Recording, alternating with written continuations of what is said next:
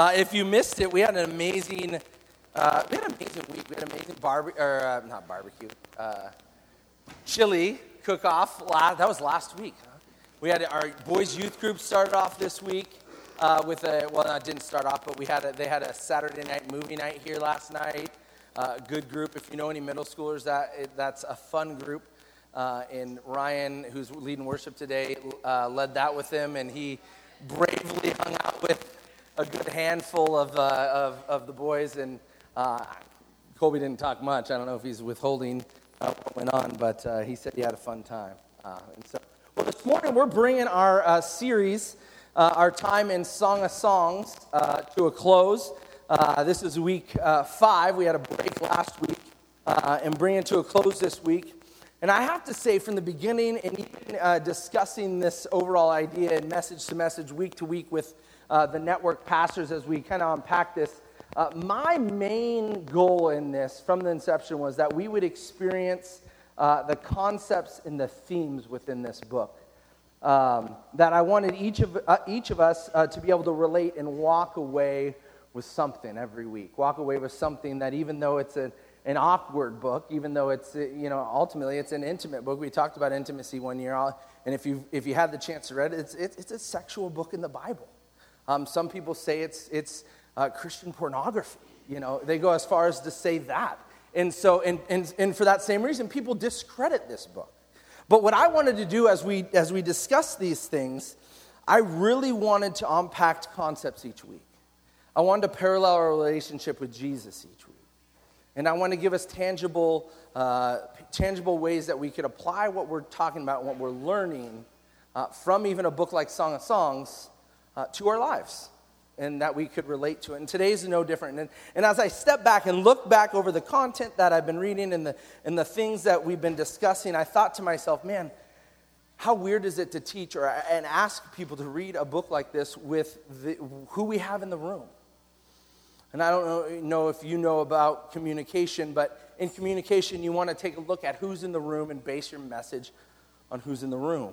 And so I stepped back this week and I thought about, man, we have middle schoolers in the room, middle school and older. We have kids oftentimes that are younger than that age in the room. We have singles who are fully committed to their singleness and totally all right with this. And we have singles that are desiring more than anything to not be single anymore. We have people who are dating that are both sexually active and not sexually active. We have married people who are intimate with each other, and there's married people based on statistics that maybe you haven't been intimate for years. We have people who are sexually intimate, and people who have no desire to be that way either. We have people who struggle with sexual addiction based on statistics. There's a handful of us in the room as well. And as I stepped back and looked at that, I wanted to consider. I thought, man, that is a wide range of people as we discuss the topic that is in Song of Songs. And so I hope that I've done my job in encouraging you to read the book, encouraging you to dissect what's in there, and encourage you to, in a sense, pull out a desire in relationship, and a desire that you may have not had for Christ, maybe, as we discussed today, in your marriage, maybe in the relationships that you have with your friends, maybe in your dating relationships, maybe in your future relationships, whatever that may be. And so today, we'll be looking at that same thing, and we'll be looking at the idea of attraction today. And even more than that, we'll be looking at attraction, but really how that works in not only in our marriage relationships, and that will be a focus this morning as well as we talk about and unpack what this maybe looks like in a marriage, but also attraction and how that looks in our personal relationship with Jesus. And so, and as I got to thinking about this, I thought, man, attraction in relationships is really kind of a crazy concept. Some people are attracted to certain things, and other people are attracted to something different. We used this verse that we're going to talk about here in a second, the first week, but I knew that when we talked about this as it pertained to attraction, as it pertained to marriage, that I would want to revisit this verse and talk about it even a little further, that I wanted to return here as opposed that we talked about Solomon and his wife.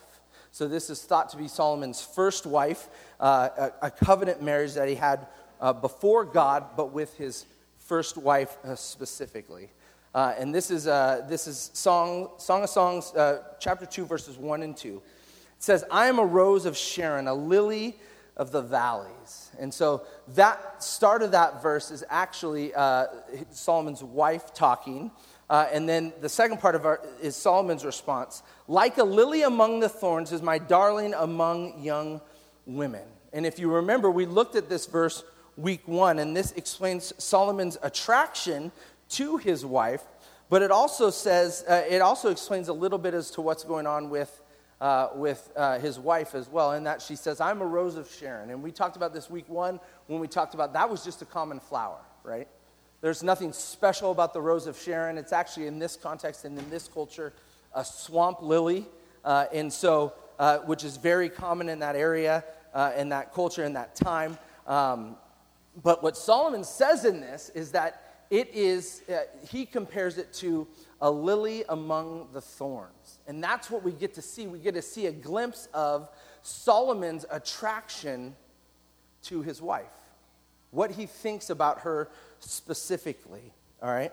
Now, I'm actually doing a wedding this coming Saturday, and so I'm in premarital counseling mode. I've been meeting with them and talking with them about their marriage and what it's going to look like, and it's both their first marriages, and so unpacking a lot of the things that are kind of awkward to talk about. But what I pull from this specifically, and this is your kind of free, if you're married, this is your free counseling lesson on no charge with this. But this is the idea of Solomon saying that he is attracted to his wife. And I would say that, and we'll get into this in a second, attraction is really choice. It's your choice. But in this, it's saying that, if your wife is a blonde, husbands, you're into blondes, right? If your wife is a brunette, you're into brunettes. If your husband is bald, women, you're into bald men, right? If he has a few missing teeth, you're into toothless bald men, right? That's who you are attracted to, right? I have my teeth, don't have the hair. And Heather actually instructs me. That's why I shaved most of my beard off. She was telling me it was time to do that. So she's attracted to shorter bearded men. Anyways, but that's how it works. That's our attraction. And that's the covenant in marriage, right? If you're married, you're into your husband and or your wife. But in relationships in general, relationships in a whole start with attraction, right? They do. They start with attraction, some sort of attraction. And how that attraction is portrayed for us mostly in culture is, well, you could say, well, it's kind of shallow, right? I mean, attraction to the physical look of somebody is kind of a shallow way to look at somebody. And I would say that if we were really real about it, I don't necessarily think it's shallow. I think it's actually kind of human, right? I mean, if you really look at, if you're married or if you've got a boyfriend or a girlfriend that you're dating, you at some point were attracted to them. If you're not now, you should be, but at some point, that's what drew you close to each other, is attraction, right? And it's not always physical, and we'll get into that as well, but for the most part, some point early on, there was physical attraction, and it's not shallow, right? And I want to read just a little excerpt of Song of Songs. It's Song of Songs or Song of Solomon, based on your translation. But I'm going to read chapter 2, 9 through 13. And this is just a picture of the Twitter-pated love that they have in this book. Verse 9. My beloved is like a gazelle or a young stag. Look here, he stands behind a wall, gazing through the windows, peering through the lattice. My beloved spoke and said to me, arise, my darling, my beautiful one, come with me. See, the winter past, and the rains are over and gone. Flowers appear on earth, and seasons of singing have come. The cooing of doves can be heard in our land. The fig trees form early fruits. And the blossoming vines spread their fragrance. Arise, come, my darling, my beautiful one, come with me. And so this is that picture of attraction or love in this. I almost think of it like a cartoon way. You got cooing birds and you got flowing vines with fragrance flowers. And I don't know, I just picture, you can picture any of those animated films where the love song comes on and then everything kind of takes its place and then the animals are singing to the two lovebirds that are in the boat that are floating. Isn't that like Lion King? I don't know what it is. But anyways, that's what I picture there, and that's the love that's there. But even more than that, and that kind of introduces a little bit more than the physical aspect. Attraction moves past the physical side. And when we get into this a bit, ultimately our attraction causes us to do some pretty crazy stuff. Our attraction, if you think back to early on in maybe your relationship, attraction usually causes you to do pretty crazy stuff. If you listen to this, chapter 3, verse 6, who is coming up from the wilderness like a column of smoke, perfumed with myrrh and incense, made from all the spices of the merchant? And I have to stop there because I think a lot of times, and you've probably heard the story of Mary and the perfume and pouring it on Jesus and how expensive that perfume was. And I mean, it was a year or two's worth of wages. And here we get a picture of Solomon and the level he went to impress his wife, to impress this field girl, really, in this. And so we can speculate at what that perfume bottle cost that Mary poured on Jesus. But how about a perfume bottle that washes the smell out of this? Look, and this is just the following verses. Look, it's Solomon's carriage, escorted by 60 sweaty warriors. Sweaty's not in there, but I added it. The noblest of Israel. I'm just imagining, right? I mean, they're full of armor, carrying their swords, it says. The noblest of Israel. All of them wearing a sword, all experienced in battle. Each one of them with a sword on his side, prepared for the terrors of the night. King Solomon made for himself a carriage made of wood from Lebanon. So you've got these 60 warriors, you've got, the swords and this wooden carriage, and yet what is recorded is that the perfume and incense is what is smelled. And so I would guess that incense, perfume, the spices of the merchants, that's richness. That's everything he poured in for his trip to go visit this girl in the fields. And it causes us to do crazy stuff. Guys, do you remember the 3 times in your 20s that you vacuumed out your car? Right? Do you remember that? It was the 3 dates that you went on, right? No joke. I mean, when you're in your 20s and you want to go out with the girl, I mean, you clean up, you take all the Gatorade bottles and the McDonald's wrappers and you vacuum out your car. And you hang a little tree on the rear view mirror. I mean, that's the crazy stuff you do, right?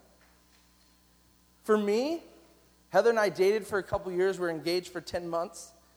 I did not watch any football for those 3 years. That was crazy, right? And Heather often says, I didn't even know you were into football. And I'm like, I know, that was my plan, right? We do some crazy stuff when it comes to attraction and when it comes to physical attraction. And at least with those actions that we put forth in those relationships, that's us investing in those relationships and pouring into those relationships. And unfortunately, what has happened, and I would say that this is true in culture, but this is also true even in biblical Christian culture, that we've devalued relationships.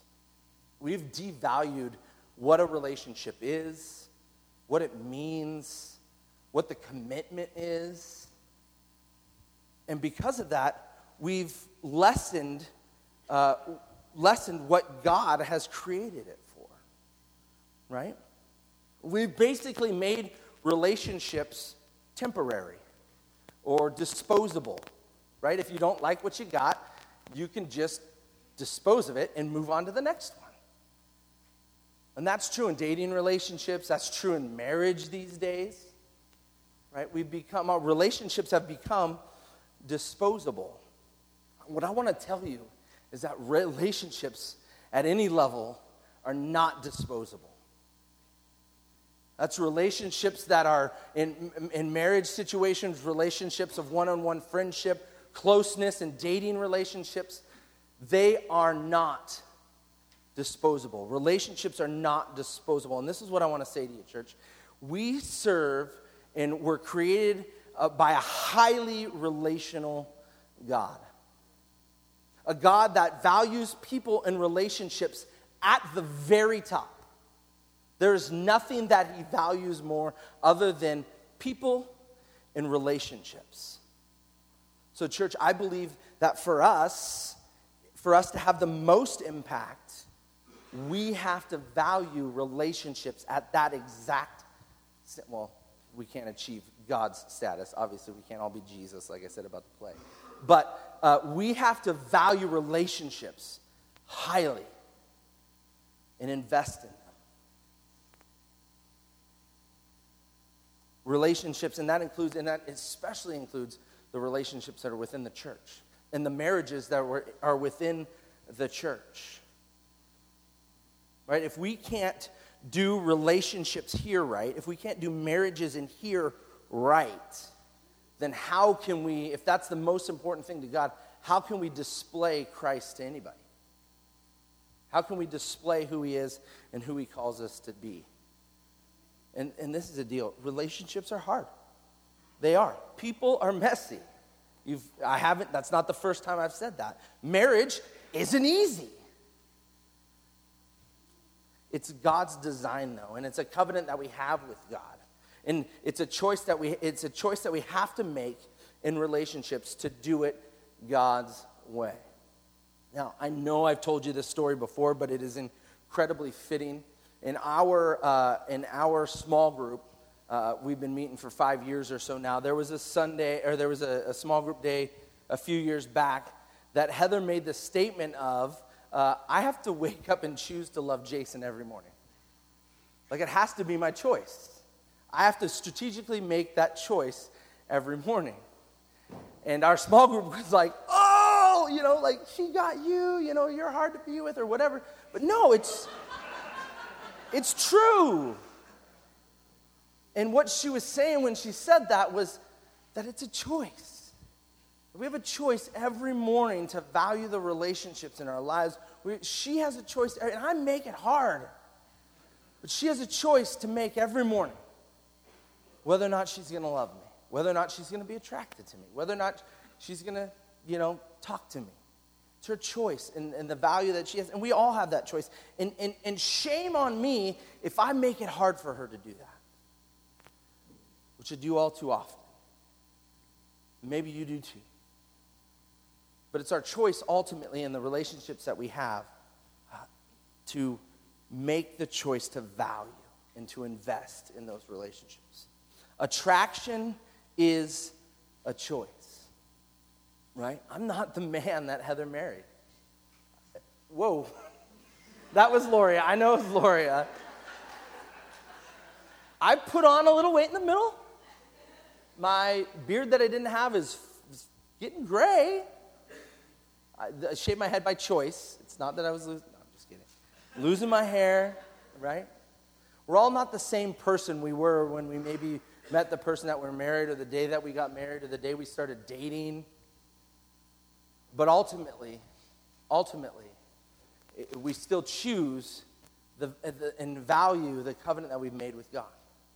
And the same thing is true in our relationships with other people as well. And if you think back about it, maybe oftentimes, and maybe it's continued to be this way for you, but one time, if you look back at your relationship with Jesus, the day that you decided to follow him, not too long after that was probably a time where you were so attracted to Jesus. And you were so on fire for what he had for you. And you were so desiring to make the decisions that ultimately he wanted in your life. And you wanted to grow in him, and you really desired to be with him. Can you think back to those days? Are you still in those days today? See, over time, we become less attracted for what Jesus has for us. Early on, he works through the stuff that we needed to shed anyways, and we knew it.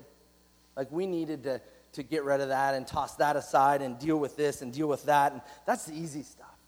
But once he blows through that stuff, all of a sudden what Jesus is telling us to do isn't attractive anymore. It's too hard. It takes too much time.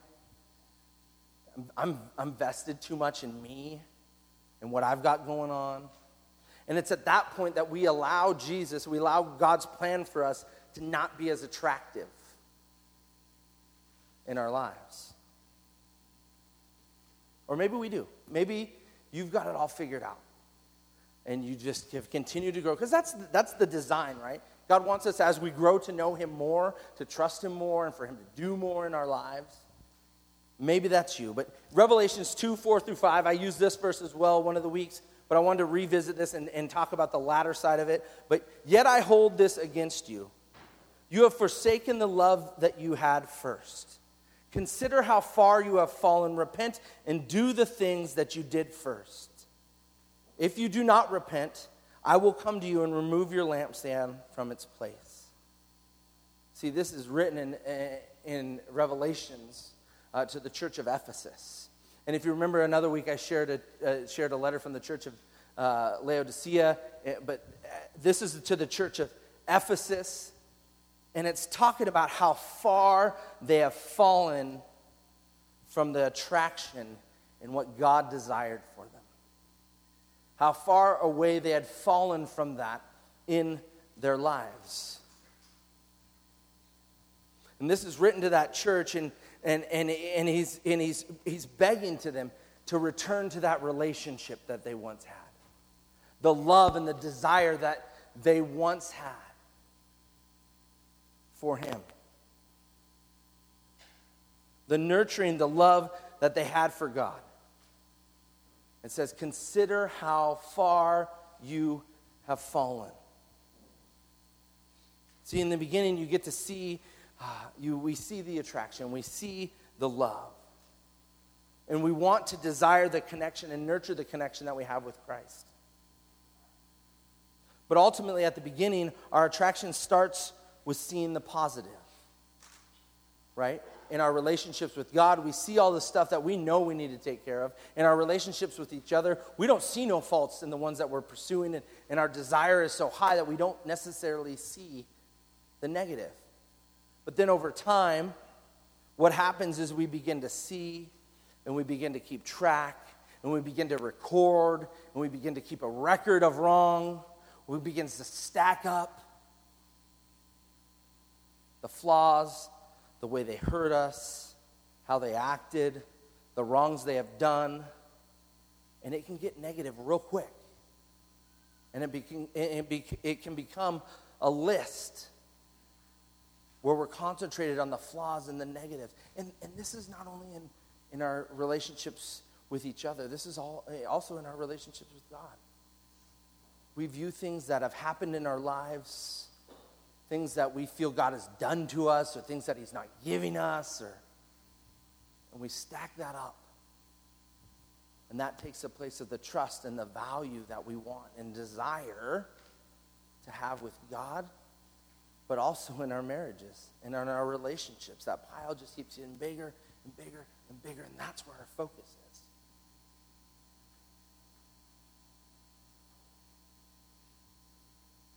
Aren't you glad that Jesus doesn't view you that way? That he doesn't take a look at you and see the things that you've done, maybe to disown him, or the ways that you just don't think about what he's telling you to do, or the time that you don't give him. Aren't you glad that Jesus doesn't do that to you? I am.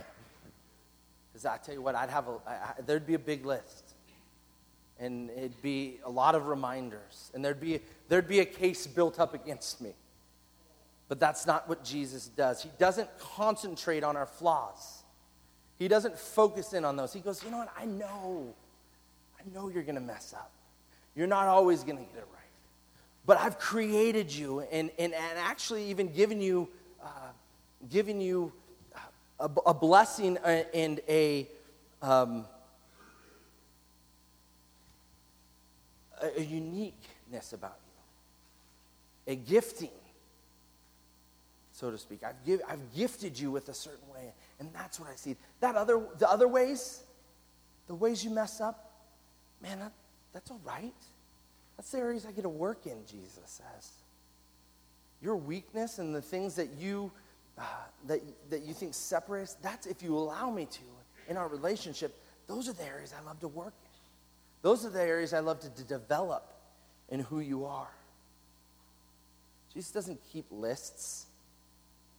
This is he sees his creation, and he sees his love that he has for his child. And he desires so much more for the relationship that you have with him. And so I would ask you this, specifically with our marriages and our relationships within our church. What if we allowed our marriages and our relationships to grow in passion and attraction based on time? What if in our marriages, as we hit 5 and 10 and 15 and 20 and 25 years, our marriages were exponentially more? That the relationship that we have meant so much more. And there was even more desire and more passion and more attraction.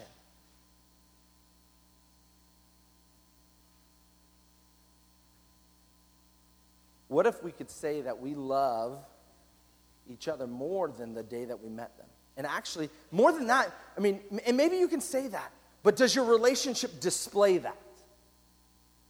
Is that displayed in the way that you live out your marriage or you live out your relationship with each other? There's actually studies that show that that is true. That couples that have been married for 30, 40 years, the attraction and satisfaction rate in those marriages has grown. And in those relationships has grown. Is that your story? Is that what's going on with your relationship with Jesus? In our relationship with Jesus, the goal is over time that we would grow and love with him even more. But often we get to the point in our relationship with Jesus that it's stagnant. That we've gotten to that point that I've talked about where Jesus has worked through the stuff that was easy to dust off and blow away. But now we become stagnant because the stuff that's still there is way too difficult. Right? And we become stagnant in those. And that becomes the conflict that we have in that relationship. And there's no growth, and there's no growing attraction, and there's no growing desire in it. In our marriages, often it's the buildup of the weight of all those things that have happened in the past that we've kept on the shelf as firepower or as a list of things that we're going to operate from, ways that you were wronged or things that have happened, and we become that we're the entitled one. Well, all this has happened to me, so this is how I'm not going to do the relationship well. This is how I'm not going to do marriage well, and that's ultimately what happens. Listen to the description of love and attraction again in Song of Songs. This is chapter 8, 6, and 7.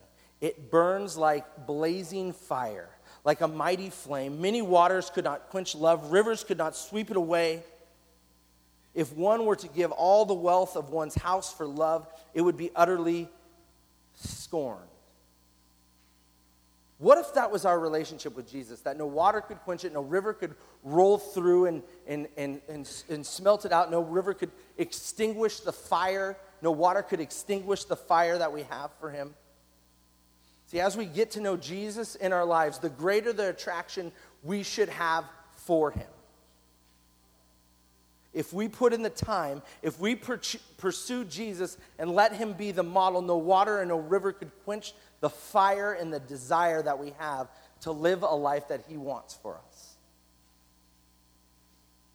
See, I love doing premarital counseling because I get to see the fiery, newly acquired and developed love that they have for each other.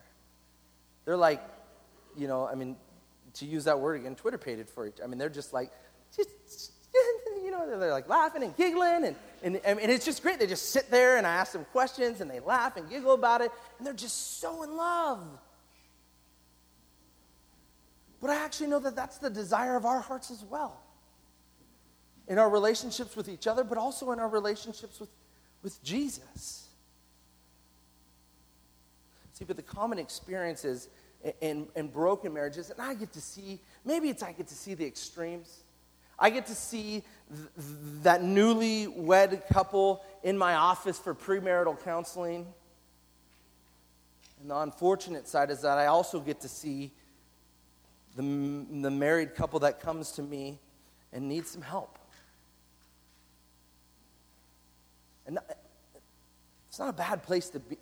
It's not a desired place to be in. But it's a place that we're in sometimes. And we need help out of it. But I get to see those two extremes. And more times than not, what's happened over here is the loss of passion and the loss of attraction and the loss of desire to live for each other. The Ephesians 5 message of living for your spouse, to develop and build them up, a husband or wife equal, the role of both of them. Scripture tells us that our relationship with Jesus, that our relationship in our marriage should grow and get greater and greater as we spend more time in them. Is that true in your relationship? Statistics also show that the more you put into your relationship, the better the relationship's going to be. The more you invest in. I love telling that to the premaritals. Premarital counseling, 40%. So couples who take premarital counseling, they have a 40% better chance of succeeding in marriage. And that's like 3 to 5 sessions of premarital counseling. But there's a 40% chance, statistics show it, that if they took premarital counseling, 40% chance of succeeding more. Now, that's a great statistic. But even more than that, and here's the deal, the more you put into your relationship with God, the more pure all of the relationships in your life will be. I would say that if you are focused on God and what he has and the desire to be with him and the desire for him to instruct your marriage and instruct your life, that 40% would pale in comparison to the success rate of just relationships in general. And that's been the focus of this. That's why we called it pure. Because our focus on Jesus, that's why we parallel Jesus. Our focus on Jesus has been to have our relationships be pure. So where are you at right now? Where are you at in your relationship with the Lord? Where are you at in what God has for you? Has your attraction to Jesus grown cold? Has your attraction to Jesus grown cold? Where have you disposed your attraction to the Lord of your life? Do you have a relationship with Jesus, or do you have an arrangement with Jesus? Are you attracted to him, or are you distant? Has there been a divide, and have you grown further apart? Like in the Revelations, how far have you fallen? Do you remember the time when you were closer to him? Do you remember the time when you desired him? Do you remember the time when you were more fiery towards what he had for you? And here's the deal. I'm going to invite the band to come forward. This has nothing to do with me. This has to do with you guys. It has to do personally with you and your relationship with the Lord. Like I said, if you focus on that first, then all your other relationships will be more pure, and there'll be more desire in them.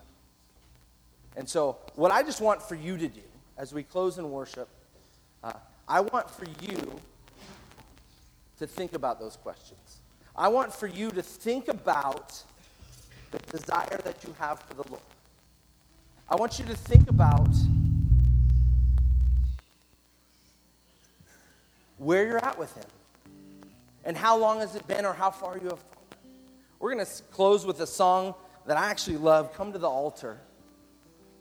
And this is an opportunity for us to come before Jesus and say, you know what? I desire to be closer to you.